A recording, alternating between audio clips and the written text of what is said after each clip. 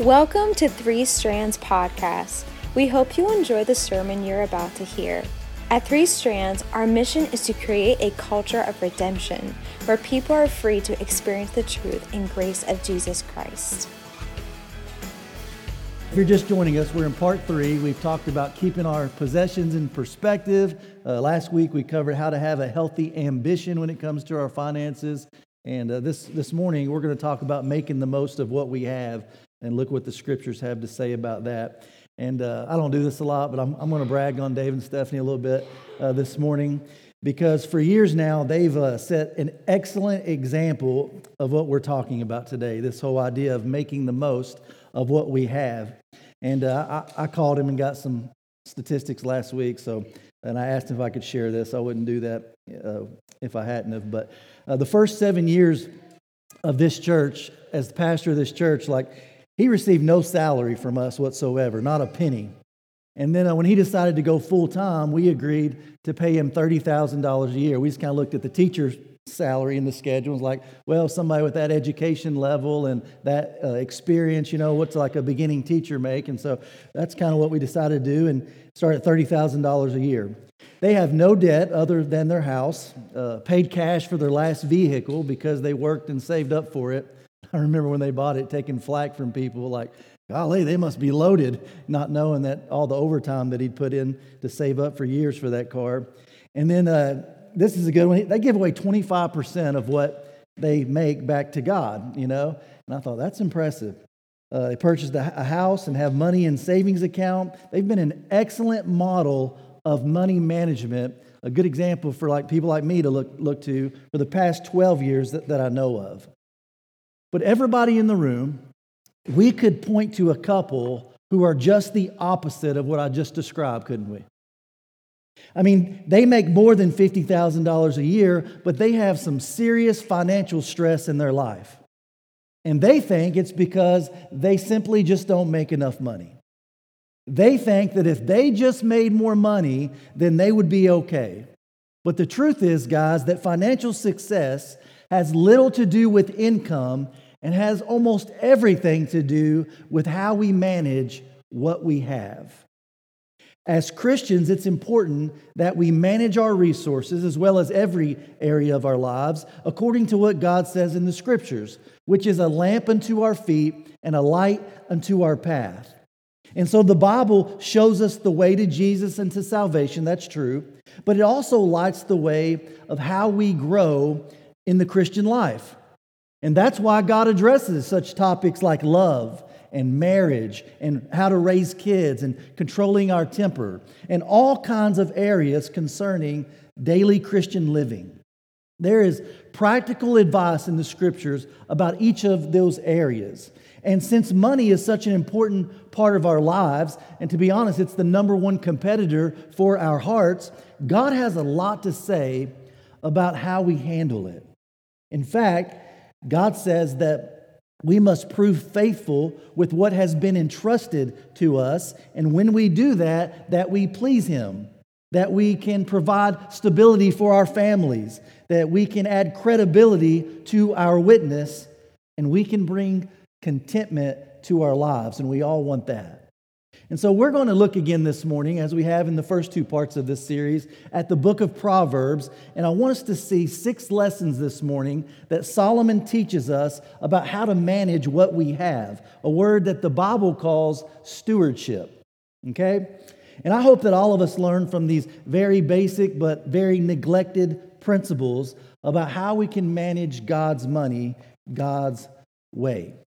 And I especially hope that you younger people in the crowd will pay attention, because if you can save yourself years of heartache if you will just apply what we're talking about this morning, especially you younger couples. I mean, I look back and I just wish somebody would have taught me some of the things you're going to hear today when I was your age, and that I didn't have to learn all of them the hard way. So pay attention here. You'll save yourself years of heartache, okay? Many of you haven't had positive role models as parents. Or maybe they just didn't teach you God's principles about money. Or maybe they did teach you and you just didn't pay attention. And so you go along with what the rest of the world does, and as a result, you're getting deeper and deeper and deeper into debt. And listen, if you don't turn it around soon, you are going to experience financial burden and financial difficulty your entire life. Look at Proverbs 17, verse 16. It says, "It's senseless to pay to educate a fool, since he has no heart for learning." So this morning, let's have a heart for learning. Let's not be fools. So please seek to learn from what Solomon says this morning. Let's chase after wisdom, because this guy, he was full of it. All right, the wisest guy to ever live apart from Jesus. And so it will have an immediate impact on your attitude, and it will have a long-term impact on whether you have a lot or a little in life. Okay? So let's jump right in, and I want us to learn 6 basic lessons this morning on stewardship from Solomon about how to make the most of what we have. And the first one is this. The first thing we have to do, if we're going to make the most of what we have, is to establish a realistic budget. Okay? Look at it in Proverbs 27 and verse 23. Solomon says, "Know the state of your flocks, and put your heart into caring for your herds. For riches don't last forever, and the crown might not be passed to the next generation." So Solomon tells us there to know the condition of our flocks and herds. The Living Bible paraphrases that and says, "Watch your business interests closely." That means, guys, that we keep pretty detailed records. In other words, we know what our assets are. We know what we owe. We calculate our income.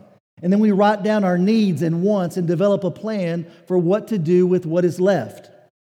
You know, if we just spend the money that's coming in each paycheck without a plan for what we're going to do with what's left, if we just do that, you're always going to wonder where your money went instead of telling it where to go.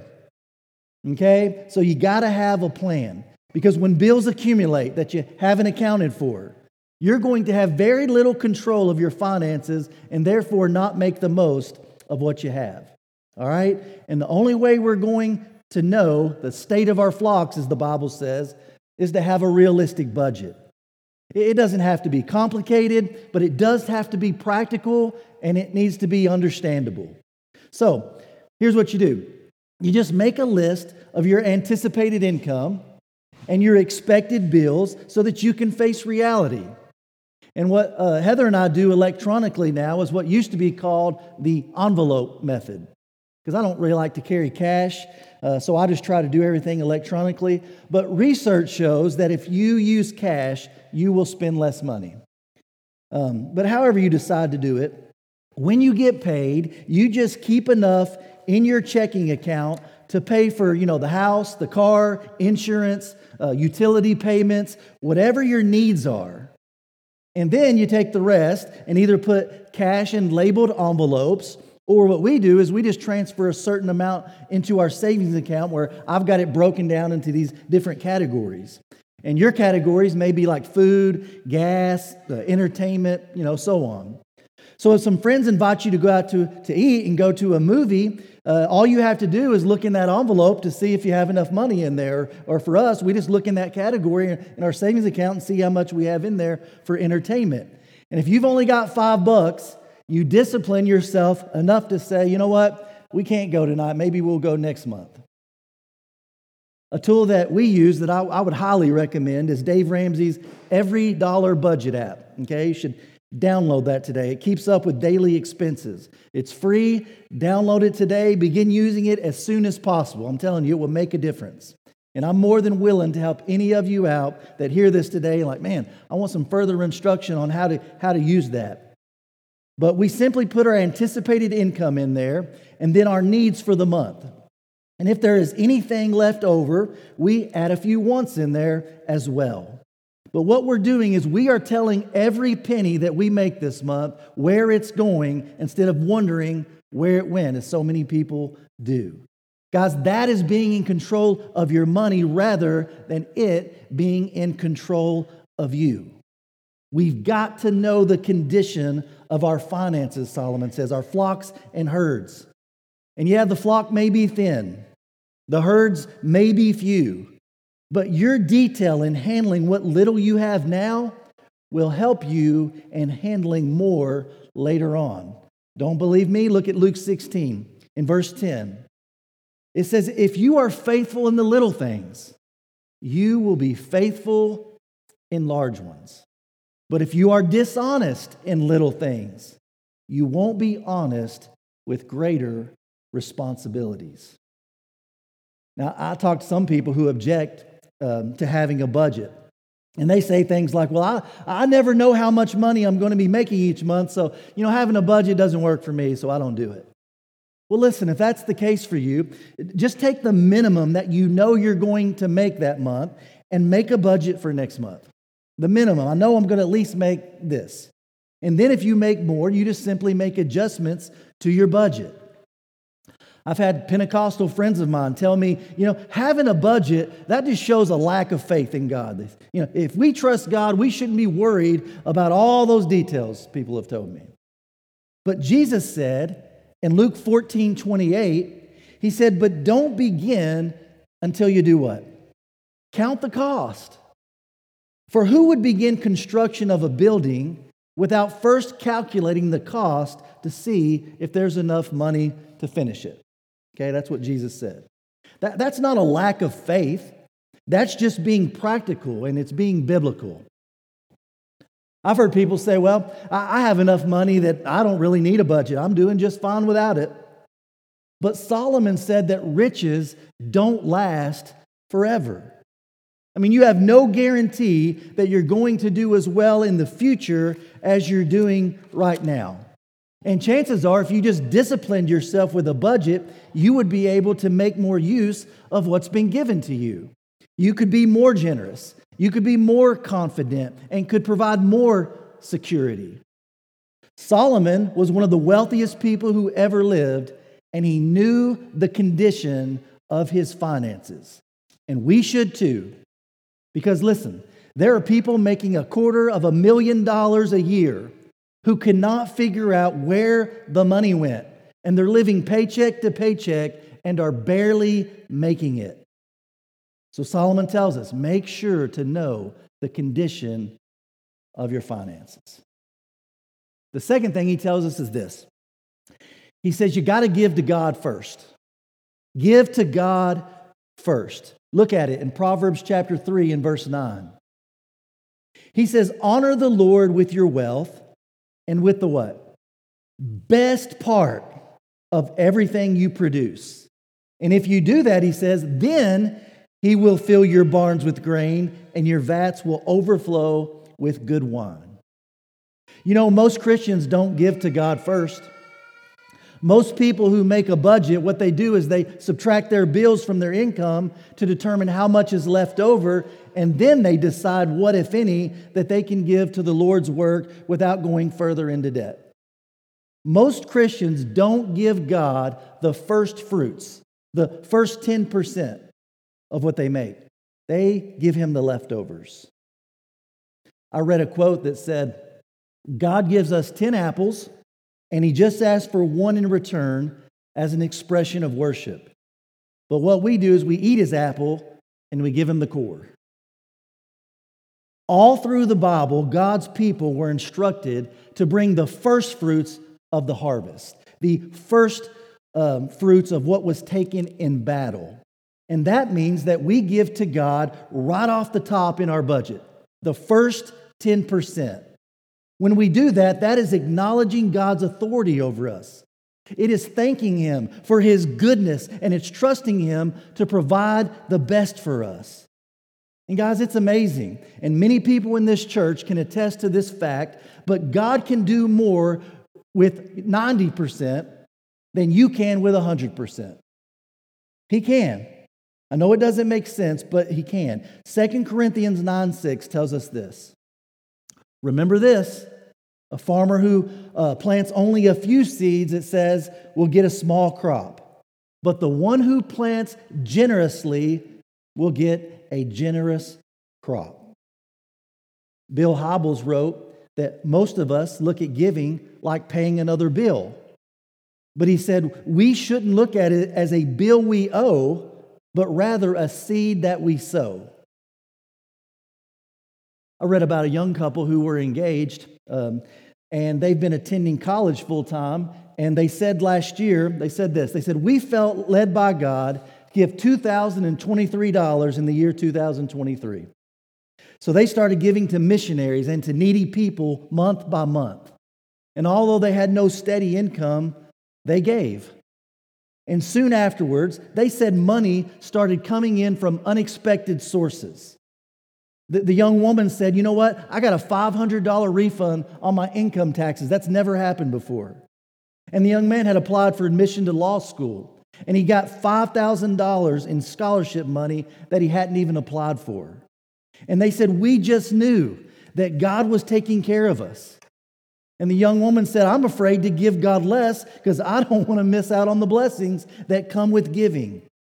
But she said the real blessing was just seeing people who were in need being helped. You remember the woman in the Bible who gave the 2 small coins in the temple in Mark chapter 12 and verses 41 through 44? Jesus didn't say to her, you know what, you're giving too much because that's all you had. No, he bragged on her because she gave everything that she had. And so don't wait until you can afford to give before you start giving. Listen, you'll never give if you do that. You never will. Just be obedient and just trust God. We just sang about it. Trusting God, right? Trust God to keep His promises. And guys, I can tell you from experience, He will never not keep His promises to you. He always keeps His promises. This is the one area of the Bible where God challenges us to test Him. Okay, you don't find that anywhere else, but He says in this area, just test me. Give to God when it's a sacrifice. Honor the Lord with the first fruits, the first 10%, and He promises to bless the rest. I can't overemphasize this next one enough. The third thing is this. You got to live on less than you make. Okay? Live on less than you make. Look at it in Proverbs 13 and verse 7. Some who are poor pretend to be rich. Others who are rich pretend to be poor. Did you know the average debt an American owes between mortgages, auto loans, student loans, and credit cards is $103,358? The average. I mean, we are spending more each year than we earn. And one of the main reasons for that is that we want to impress other people, making them think that we're wealthier than we actually are. I read a quote years ago. It said, people spend money they don't have to buy things they don't need to impress people they don't know. And guys, we're pretending, but it's not real. I mean, we're so used to having nice things that we couldn't imagine going without like a television or streaming services or a cell phone or a computer or a second car. When we can't afford them, we just go ahead and we buy them anyway on a credit card and just think, well, I'll pay for it later, you know. And as soon as we buy it, we're already on to the next purchase without even thinking about the previous one not even being paid for yet. And then we want to live in a house that's as nice or nicer than the one we grew up in. And so the real estate agent and the loan officer at the bank, they figure out a way to make that happen for us, you know. And if we really sacrifice, then we can purchase that house that's a little more than we thought we could afford. And you know what? We may be house poor, but it's a good investment in the long run, we think. And then we have kids. We love our kids. And we want them, to have as much as other kids, regardless of the cost. But the only way we can do that is to use a credit card that charges 21% interest.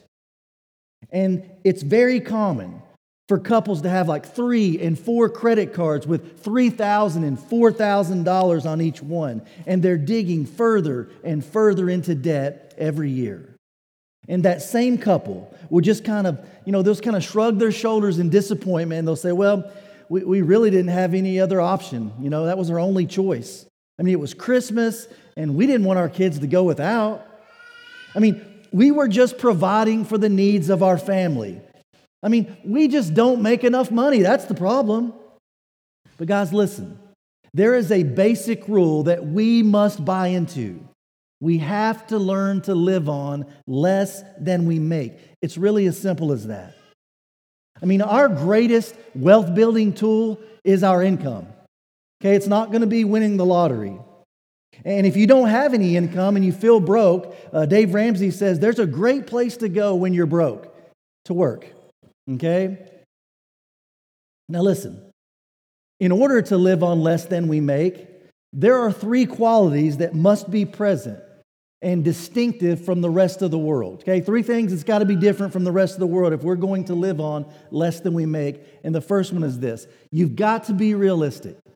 We've got to be realistic. We have to distinguish between what's a necessity and what's a luxury, between what's a want and what's a need. So, satellite TV and 8 streaming services and the newest cell phone every year and a second car, most of the time are not needs. So you got to be realistic.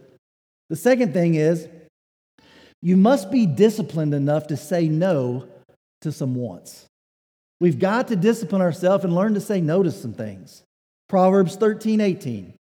It says, if you ignore criticism, you will end in poverty and disgrace. If you accept correction, you will be honored.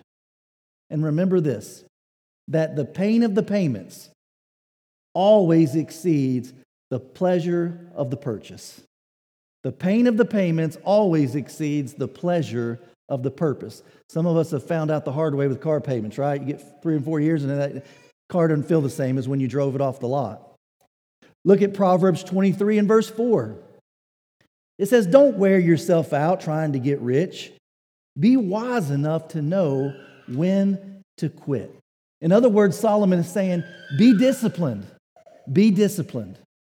And then the third thing is this, okay? If we're going to live on less than we make, we got to be realistic. We've got to be disciplined enough to say no. And the third thing is simply humility. You got to be humble. To live on less than we make requires us to swallow our pride and not pretend to be something that we're not. I bragged on Dave earlier. I want to brag on Brad as well. But Brad Green, our youth minister, he really enjoys shopping at like thrift stores, like Teresa's this and that. Every Saturday, if I call him, he's at not at Teresa's this and that, or he's at Goodwill or somewhere like that. Many people wouldn't even walk into a Goodwill. They're too good for that. I'm too good for donated items, they think, But Brad loves it, He enjoys finding bargains. Something he can go in and buy for $3 and turn around and sell online for $10, He's the master at that. But, I joke around with him, but he's way further along financially than I was at his age. And he is enjoying financial security because of his humility. That's the truth. But, even in Christian circles, we can get involved in this prideful competition and comparison, can't we? You go to like a life group meeting at the home of a couple your age, and they've got this really nice house with this manicured lawn, all the newest gadgets and technology, and you walk out of there thinking, man, they have so much more than we do. I'd be embarrassed if they came to our house. We've got to do better. Proverbs 14:30. It says, a peaceful heart leads to a healthy body. But listen, jealousy, it's like cancer in the bones. Don't be jealous.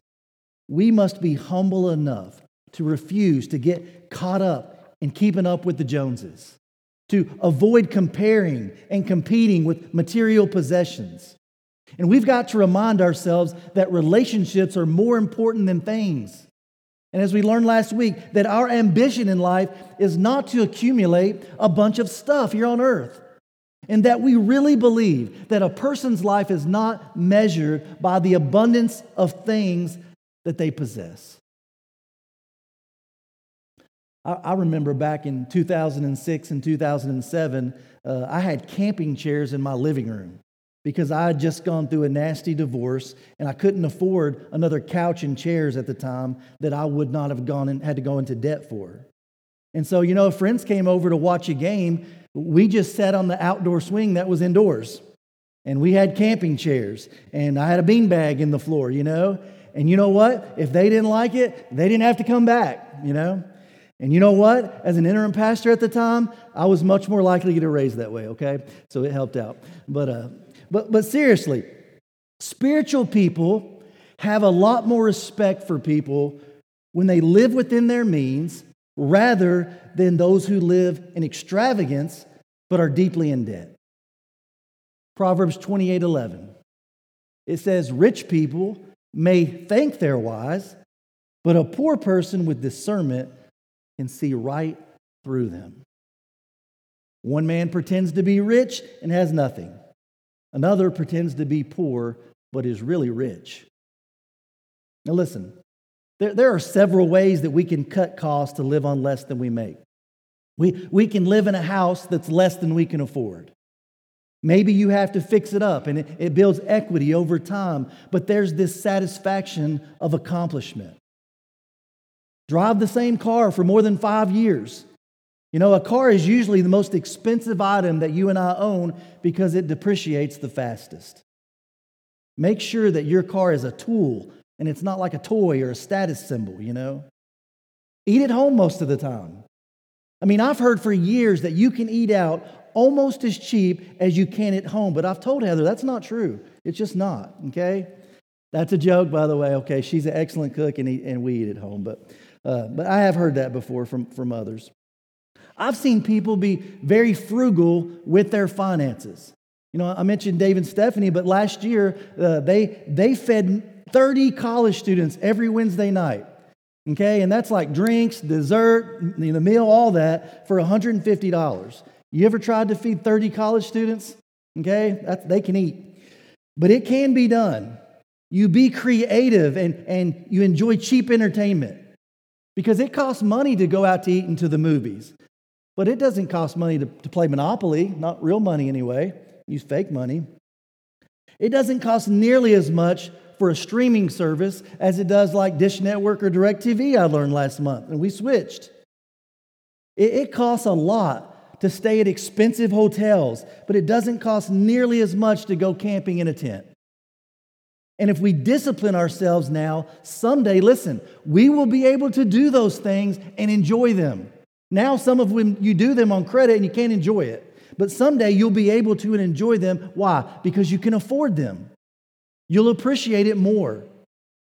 Dave Ramsey says, live like nobody else so that someday you can live like nobody else. Another person said this, maturity is the ability to postpone pleasure. Immaturity is demanding you have what you want right now, even though you can't afford it.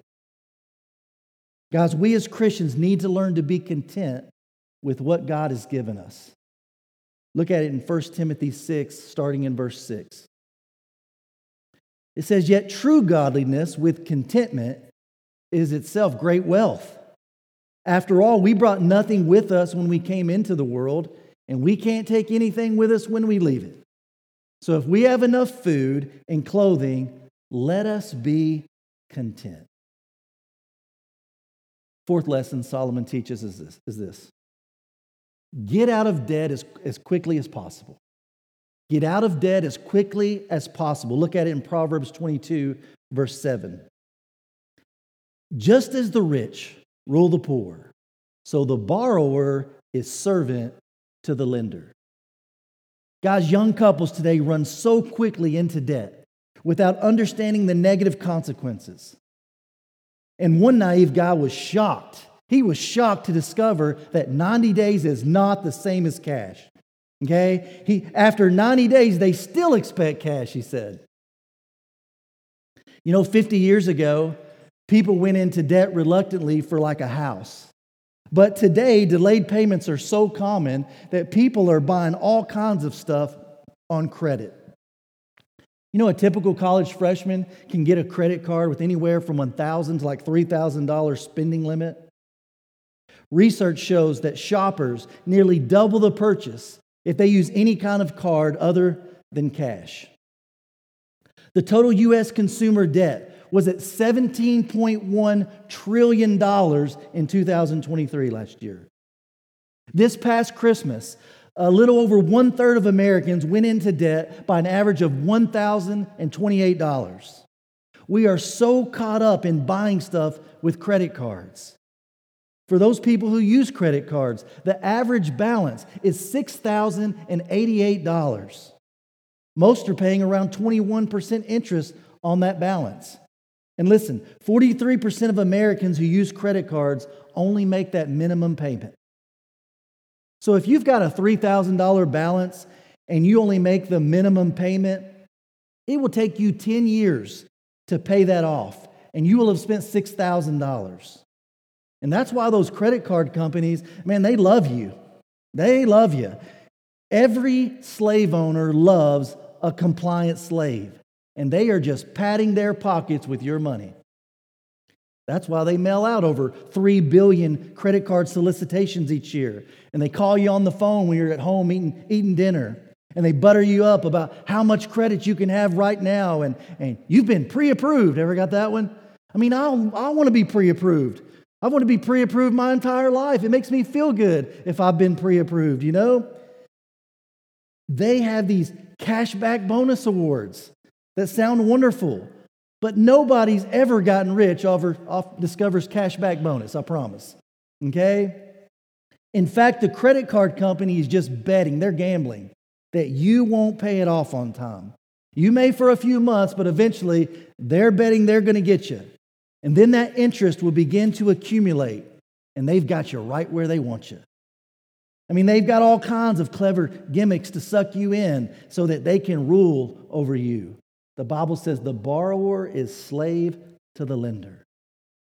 You ever notice, like on that monthly statement, they put the minimum payment in bold where it's easy to see, but you kind of got to search a little bit to find the total amount that's due.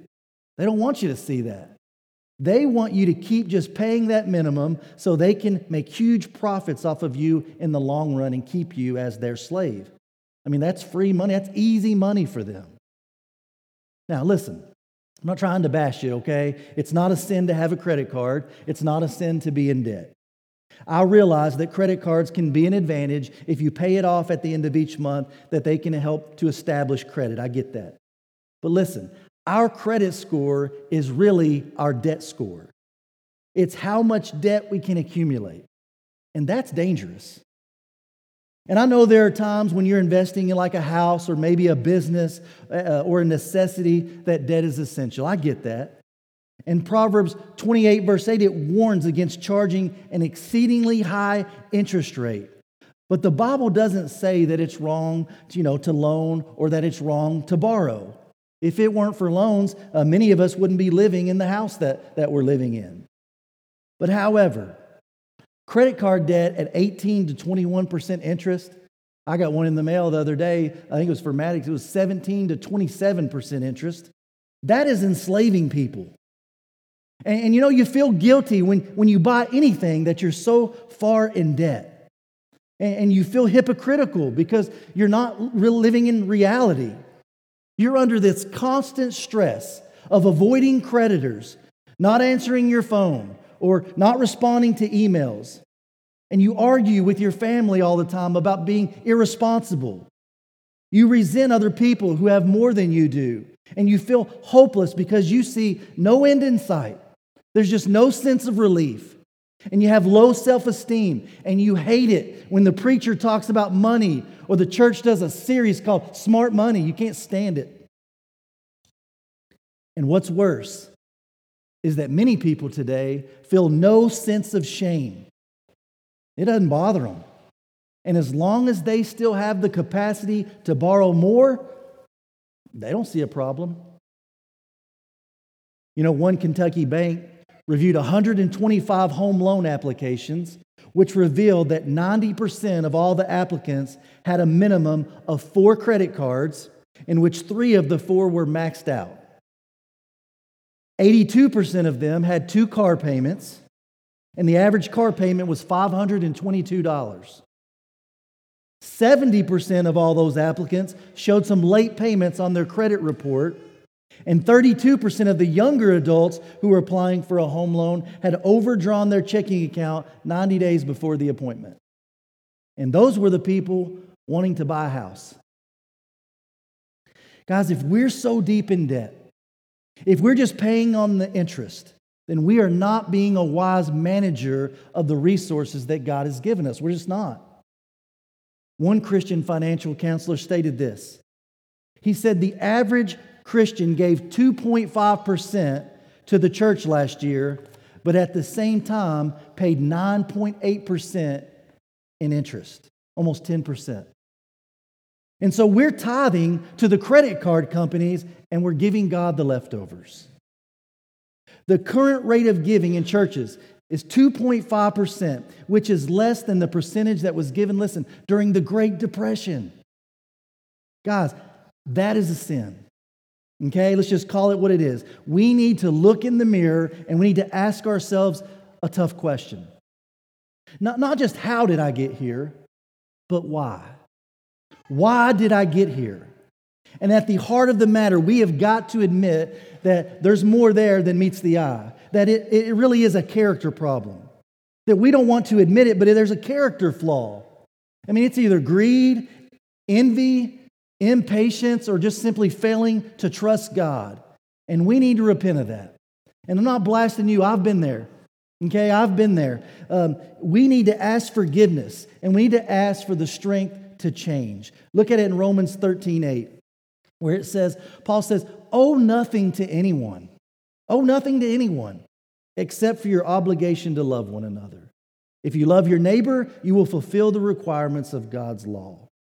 And Charles Swindoll says the Greek verb here is in the present tense, and it literally means don't keep on owing anybody anything.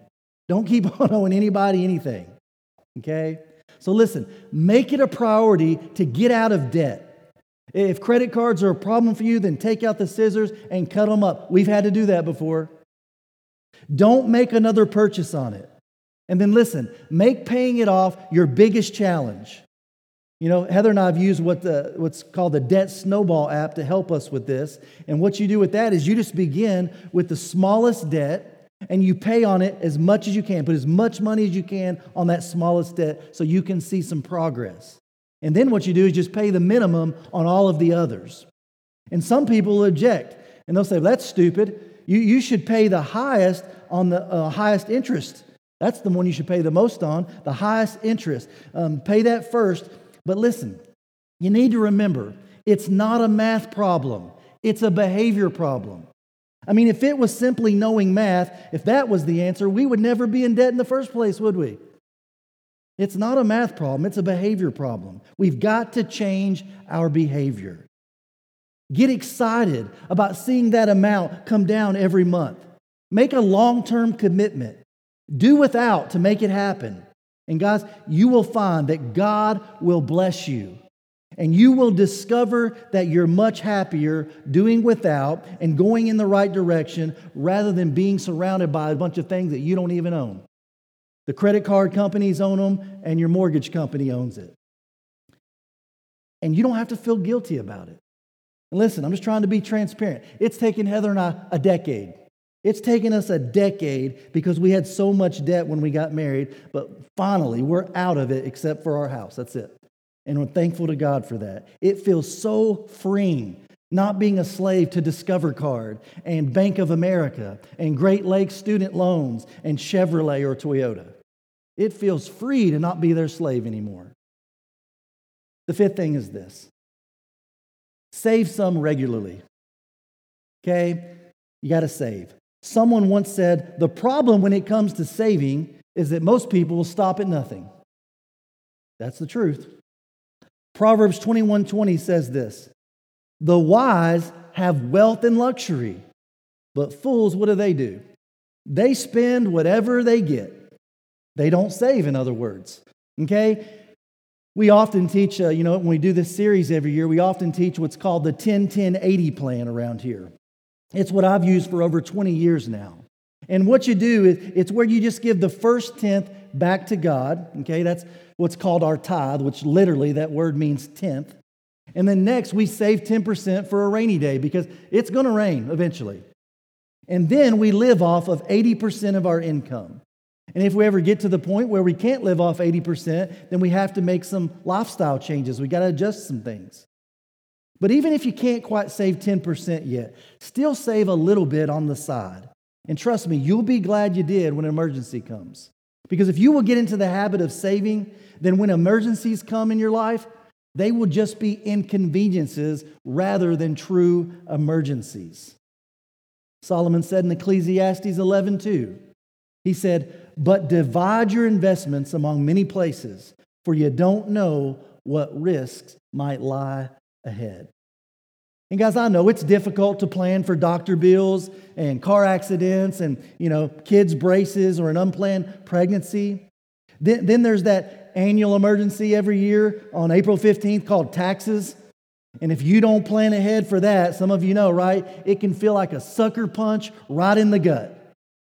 I heard about one lady who emailed the IRS asking them if they would take her off of their mailing list. That's what she asked them to do. And I've mentioned his name already, but Dave Ramsey, the Christian financial guru counselor, he suggests the first step that you and I take is to save at least $1,000 in an emergency fund. First thing before you do anything is do whatever you can to save $1,000 in an emergency fund. And then after that, our goal should be that we give the first 10% away, that we save 10%, and then we live off of the other 80%. Guys, that's an achievable goal. And the sooner you start implementing it, the easier it's going to be, okay? All right, last one's this. Invest wisely in the long term. Okay? Last bit of wisdom Solomon gives us is to invest wisely in the long term. Look at it in Proverbs 13, verse 11. Wealth from get-rich-quick schemes, it quickly disappears. But wealth from hard work grows over time, he says. So Solomon, all through the book of Proverbs, warns us about get-rich-quick schemes. Proverbs 28:20, it says, "The trustworthy person will get a rich reward. But a person who wants to get quick riches, well, they're going to get into trouble." You ever been like at the gas station checkout line behind some guy and he gets like a Coke and a pack of cigarettes and then he buys like $5 scratch-off lottery tickets? And then he stands there and you've got to wait as he scratches every one of them off, And what does he do if he wins? He uses that money to buy more lottery tickets because he wants to hit it big. He wants to get rich quick. But guys, any attempt to get rich quick, whether it's at a casino, the racetrack, sports betting, the lottery, even the stock market, that is evidence of greed rather than depending on God. But there are legitimate ways to invest money. Proverbs 21:5, it says, "Good planning and hard work lead to prosperity, but hasty shortcuts, that's going to lead to poverty." Guys, it's not God's will for us to be in poverty and deeply in debt all of our lives. But to invest money wisely and accrue money over a period of time, that is a legitimate, God-honoring way to increase our resources. Proverbs 31 speaks of the virtuous woman as an investor. It says, "She considers a field and she buys it, and out of her earnings she plants a vineyard." She's turning it over, making a profit. If you remember Jesus, he chastised the one talent man, criticized him for doing what? Burying his talent in the ground. Remember that? He says, at least you could have put it in the bank where it would have earned interest. And then he bragged on the 5 talent and the 2 talent man for investing their money in a way that it doubled. And so an honest investment that increases money is a way of making the most of what God has entrusted to us. Okay, and again, Dave Ramsey, I follow him. He's like the number one guy on this stuff as far as Christian finances. But he put out on his social media this last week the 5 top careers of millionaires. Okay, people who are millionaires, the 5 top careers. You know what they were? Number 1 was engineer. Number 2 was accountant. Number 3, teacher. Number 4, management. And number 5, attorney. And I read that and I was like, teacher at number 3, really? No way. But the reason is while most teachers don't make a ton of money, many are wise in investing a little of what they do make. Listen to this. And I've tried to challenge our kids that when you get your first job, do this, okay? $100 a month invested from age 25 to age 65 is, listen, $1,176,000. If you got your first job and just started investing $100 a month from age 25 to 65, you're looking at somewhere around that number. But you can't jump off the roller coaster. You can't use that money when times get hard. Because compound interest, which is interest on top of interest, is wonderful when it's working for you. It's not so wonderful if it's working against you. So listen, in order to do some of these things that we've talked about this morning, we may have to eat in instead of out all the time. We may have to take vacations at Rock Creek instead of the beach every year. We may have to drive a car that we can afford rather than having a payment. Live like no one else now, so that someday you can live like no one else is living. And it's going to require discipline, and it's going to require patience, but guys, you can do it. You can ask people in this room who've been there, done that. They've dug out of debt and they're living freely now God's way. Okay? You can do it.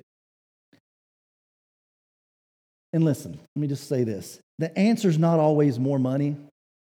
You know, just because a job pays more doesn't mean you should always take it, especially if it's going to create more stress and it's going to keep you from your family, from your church, from life group, all that. Hebrews 13:5 says, don't love money. Be satisfied with what you have. For God has said, I will never fail you. I'm not going to abandon you. And so, guys, it doesn't have a whole lot to do with what we make. It has everything to do with how we manage it. You know, we're more likely to be content with what we have if we would just manage it well, because we're confident that God is taking care of us. And let me just close by saying this. It is a sacrifice. I'm not going to lie to you. It is a sacrifice. But listen, the greatest sacrifice ever made was what Jesus did for us on the cross. 2 Corinthians 8:9. It says, you know the generous grace of our Lord Jesus Christ. It says, though he was rich, yet for our sakes, he became poor, so that by his poverty, he could make you rich. Guys, he made that sacrifice because we mattered more to him than all the riches of eternity. That's how much you mean to him. So he went to a cross and he died to save us from our sins. And I just want to challenge you this morning. If you have not accepted him as your Savior, if you are not aware of the eternal riches that only he can provide, if you've not surrendered to him as the boss, as the Lord of your life, as the manager of your life, we want to invite you to do that today as we stand and sing this last song together. Let's stand. Wow, we hope that encouraged you and will push you to know Jesus better. There's no better life than the life that is completely dependent on God. Be sure to check back each week for new podcasts from 3SC.